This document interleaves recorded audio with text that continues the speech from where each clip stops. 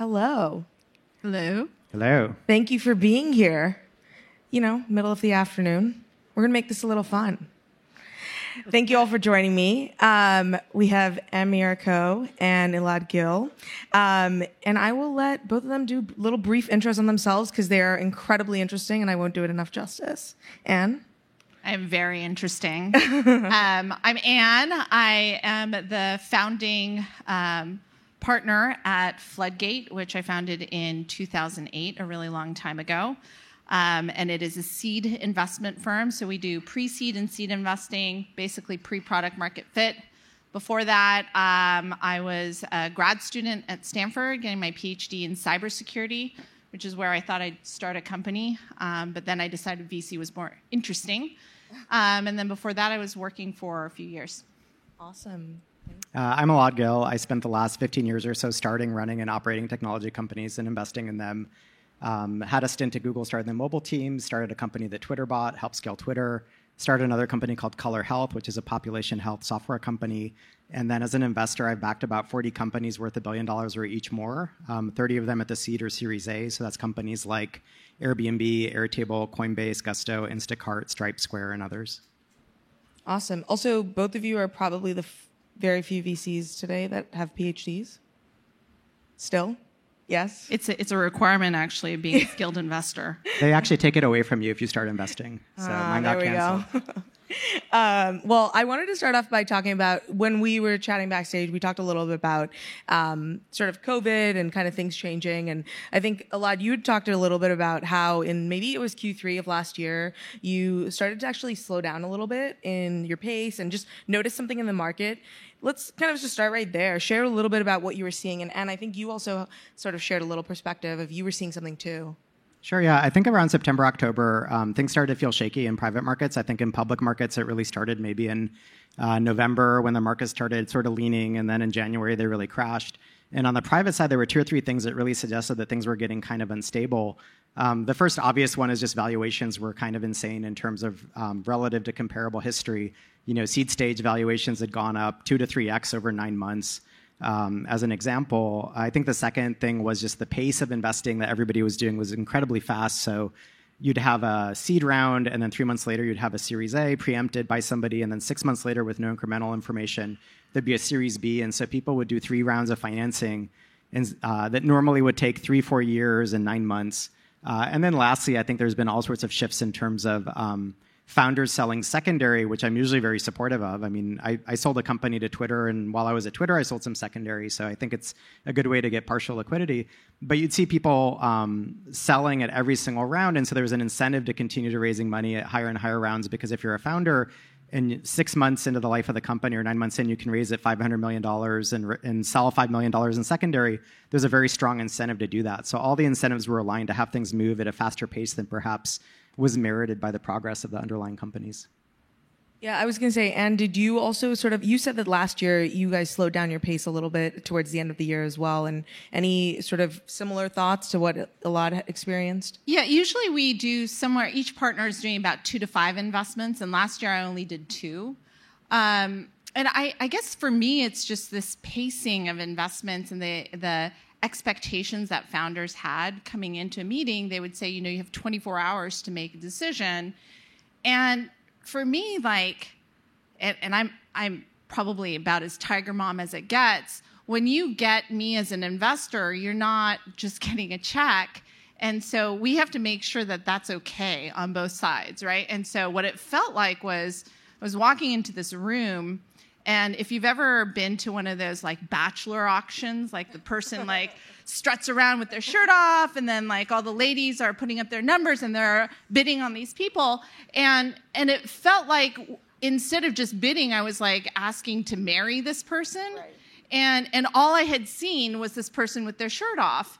And for me, I actually need to know you. I need to know what books you read. I need to know what kind of food you like to eat.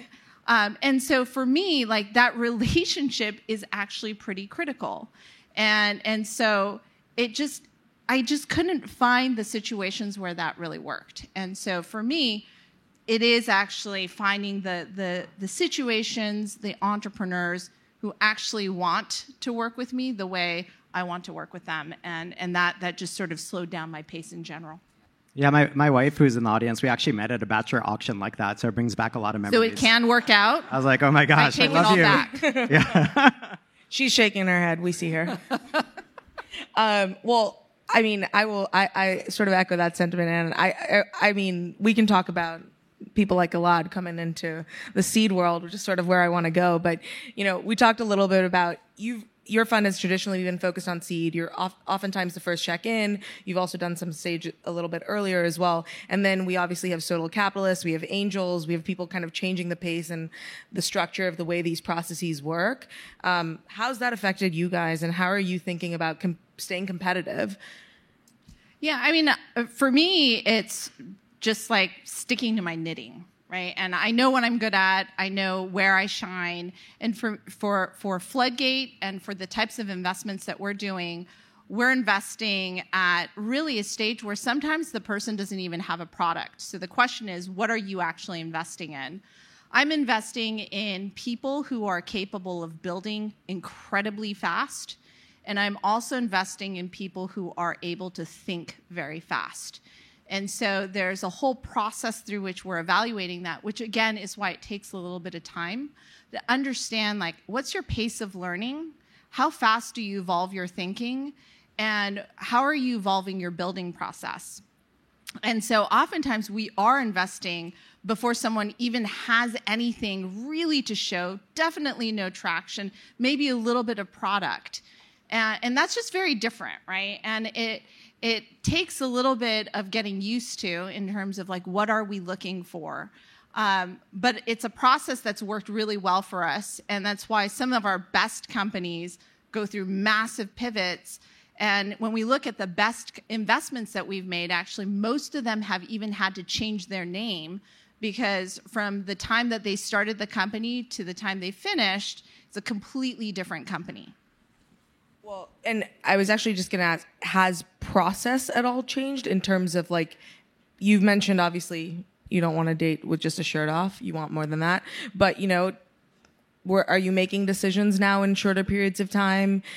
There is a forcing function from sort of the market to some extent. Well, I think what it's forced me to do is go earlier so that I have the time to get to know people. Our process is still pretty much the same. I mean, we're getting to know individuals. We're getting to know their product. We do due diligence. So, like, in the two companies I invested in, I had 2 to 4 weeks to really understand the business. Yeah. Elad, you do more than just investing out of a fund.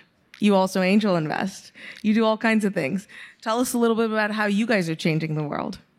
Oh, sure. I mean, so my traditional model has just been to invest my own money, and then certain companies I was involved with started getting bigger and bigger and sort of working more, and so I started getting allocations in those companies. And so then, there was occasions where I raised SPVs to be able to participate in a bigger way. Those are single-purpose funds that are raised just for a single investment. And then over time, that morphed into almost like a tiramisu cake of investing, where I can continue to invest as an angel. I can invest out of fund. I can do SPVs. I can do all sorts of things.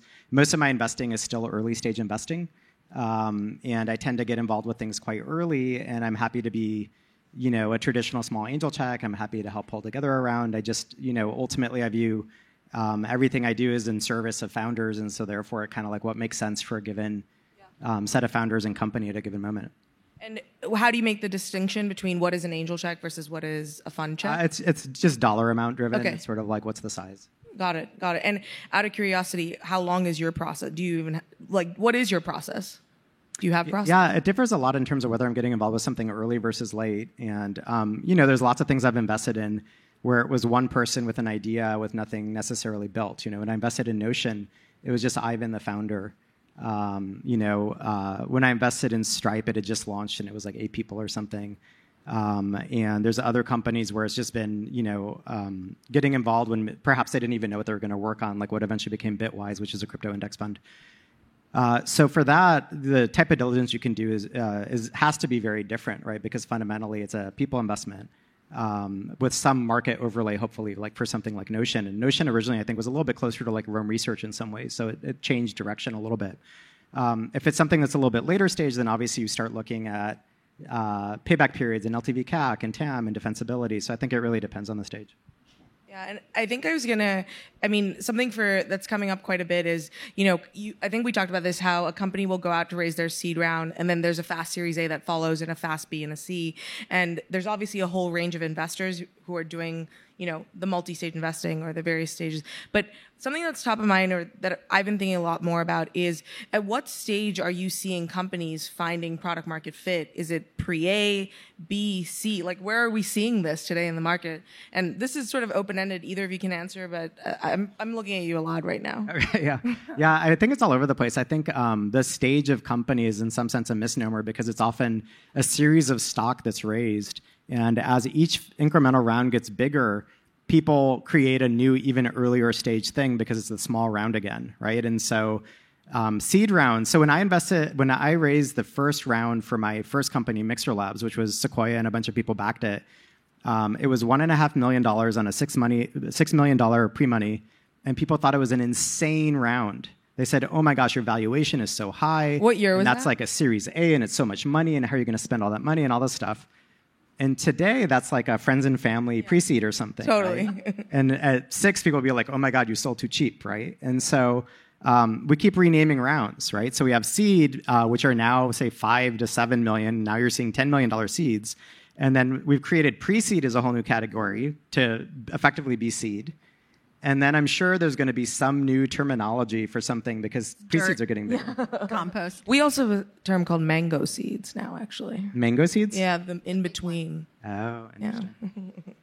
Yeah, I mean, what's interesting is in 2008, when Mike and I first got started, the idea was that founders used to sell 50% of their company for $5 million. That was the standard. 5 on 5, right? I tell my students this now, and they're like, chin drops to the ground. They're like, how stupid were these entrepreneurs? I was like, well, that's the only choice you had. And so it was this innovation that we brought in of like, 500,000 is the new 5 million. That's what my partner used to say. And so it was this new thing that you would sell way less than 50% of your company for, $500,000.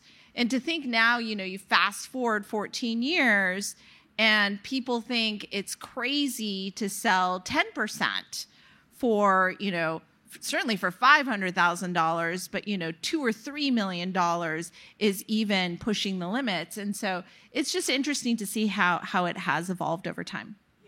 Yeah, absolutely.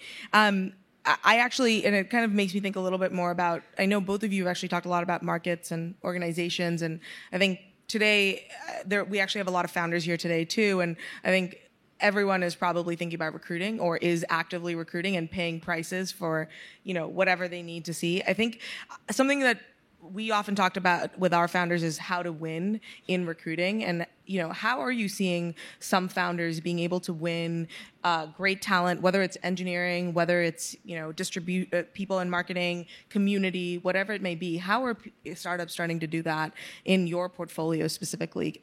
Ann? Well, I'll give you one example actually where we're mutually invested. It's a company called Applied Intuition. And Applied Intuition doesn't have all of the benefits, right? It's not in the middle of a big city. I think it's in Sunnyvale. It's like, technical company. It's an AV. But they are able to recruit some of the very best talent. And so I still teach at Stanford in the School of Engineering. And when I look around, some of my best engineering students, without any prompting from me, they're going to work for Applied Intuition. And the question is why? It's because the leadership there has an incredible narrative about what they're building and why. And each person who goes and works at Applied Intuition becomes this incredible advocate for why other people should go and work at Applied Intuition. I've never seen anything like it. And so I think what's critical is actually not only to, it's not about the benefits and the fancy schmancy office or the great t-shirts that you're giving. It is the actual work that you're doing. Is it meaningful? Why are you doing it? Who are the leaders within this organization? Are they people you can look up to? And fundamentally, are your peers some of the smartest people that you've seen around you? The answer is yes to all of those. It's not just how much you pay, but really it's the work that you can give. And I'm constantly just admiring the way Casper is able to do that at Applied Intuition. Yeah. Well, and I was going to ask, like, actually, Elad, I'll ask you this, is what are you seeing within or what do you think within organizations that leads to bad outcomes?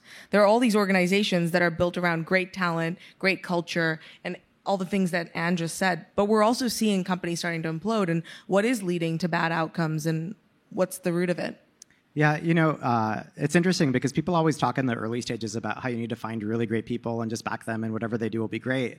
And I think that's one of the great fallacies of Silicon Valley or of tech. And I'm very much in the product market fit triumphs over everything else. In other words, if you have something that you build that customers really want, the market will literally pull that out of you as a company. And that's why often you'll see something which is a broken product. Like Twitter for years when I worked there was constantly going down. It had the fail whale and everything else, and people kept using more of it. Every time I'd go down, there'd be a news story, and more people would sign up. And that's because people really wanted to use the product. There was sheer product market fit. And I think that where people get confused is they focus on all these other things that don't matter. They'll focus on their fundraising rounds. They'll focus on who's the really exciting, famous person they hired, or whatever it may be. And the reality is, do your customers actually care about what you've built? And if not, how can you as quickly as possible iterate to that? And when all is said and done, I think startups fundamentally fail for three reasons. Number one is they lack to get product market fit. Number two is they run out of money, which means they didn't get product market fit. And number three, a founder fight, where you just start beating on each other as founders to the point where you just can't move forward. And fundamentally, I think that sums up like 99% of company failures. Yeah, I mean, you kind of just... I think that this sort of gets into the question of something that I've been thinking about is like, you are identifying markets. Obviously, when you're saying, you're going after a company that has product market fit or can get to product market fit. And how are you identifying markets that are sort of ahead of the curve, or you believe a team is already in the right direction of finding product market fit? How do you identify a market in advance of that? Yeah, so we look a lot for insights. And when I think about the founders, we really need to see some sort of founder market fit as well. But the market itself is actually quite important. And within that market, usually what you're looking for is an inflection that's about to happen. And that inflection is an adoption inflection. It's usually revenues or users.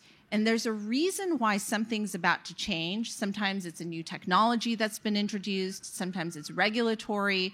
Sometimes it's actually the way the society believes something has fundamentally changed, like remote work. And those things can then change what a product capability is. It can introduce a new kind of business model. It can introduce a new distribution path. It can introduce new pricing. And so that then those changes then leads directly to something that is new in terms of that adoption curve. And so the more you have secrets along that path, what's the change? What does it impact? Why does it then create an adoption inflection? Those are the things we're looking for. I don't care if it's in the pet industry, in beauty, in AI, whatever it is. Those are the things that I'm always trying to tie together. And so that's why I'm relatively industry agnostic, but I'm always curious about where those inflections lie. Yeah. Well, I was actually going to ask, Elad, is there an example of a company that you can talk about that you've invested in? You obviously shared the story about Twitter, but a company that you've invested in that started off in sort of a choppy start, but you knew you had identified it as a market, and then and you knew they would get product market fit, and you were unknown. The team was unknown, or yeah, I think there's almost two separable things. There's the things that you think are going to die that succeed, yeah, and then the things that kind of work despite themselves and sometimes became amazing companies. And when I joined Google, Larry had just gotten rid of all middle managers, and so he basically made it such that every engineering director had 50 to 100 people reporting to that person, which meant that you never saw your manager. And so it was completely chaotic because all these people had no idea what to work on because they had no direction. And it became this self-organizing system where certain groups of people ended up building amazing things, and it had this gray market for talent. I started the mobile team by just poaching people from different teams, and their managers didn't know they were working on it because their managers just never met with them, right? And so in some cases, you see such raw product market fit. As long as you attract great people, something amazing will happen. Yeah. In other cases, companies should be dramatically bigger than they are, right? You could make arguments around a variety of different companies that sold for a variety of reasons, very legitimate ones that should have been 10 times bigger, 100 times bigger. Sometimes they were very well run, right? Instagram exited, it should have been a $100 billion company. So that's one class of company. The other are the ones where you're like, oh my gosh, this thing just is never going to work, and you try to help, and then suddenly the thing works. Yeah. And there's some pretty amazing examples of that. I'm a big Notion power user, but it did take a while for Notion to get to doing what they do, and now there's like a whole trove of videos online of being a Notion power user, how to use it incredibly well. So I'm sure there are other companies like that.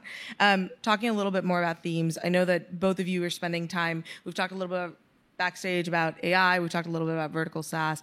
I actually first want to talk, Ann, a little bit about crypto. I know you mentioned you obviously teach a class at Stanford, and you said basically, 50% or more of your students are starting crypto companies right now? Sort of what is the general thesis that they're excited about? Is it just the rush to crypto, or is there something more in there? I just think it's more. So I teach a class in the School of Engineering, and what we found is that more than 70% of our students are interested in crypto. And it's not just on the Web3 layer. We're seeing students get really deep into the protocol layer.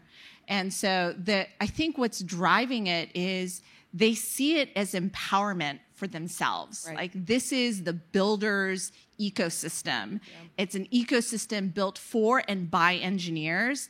And so just the power of that's really amazing to see. And so, we have students who are doing cross-chain technologies. And they're juniors. I have like a freshman who's building something pretty technical.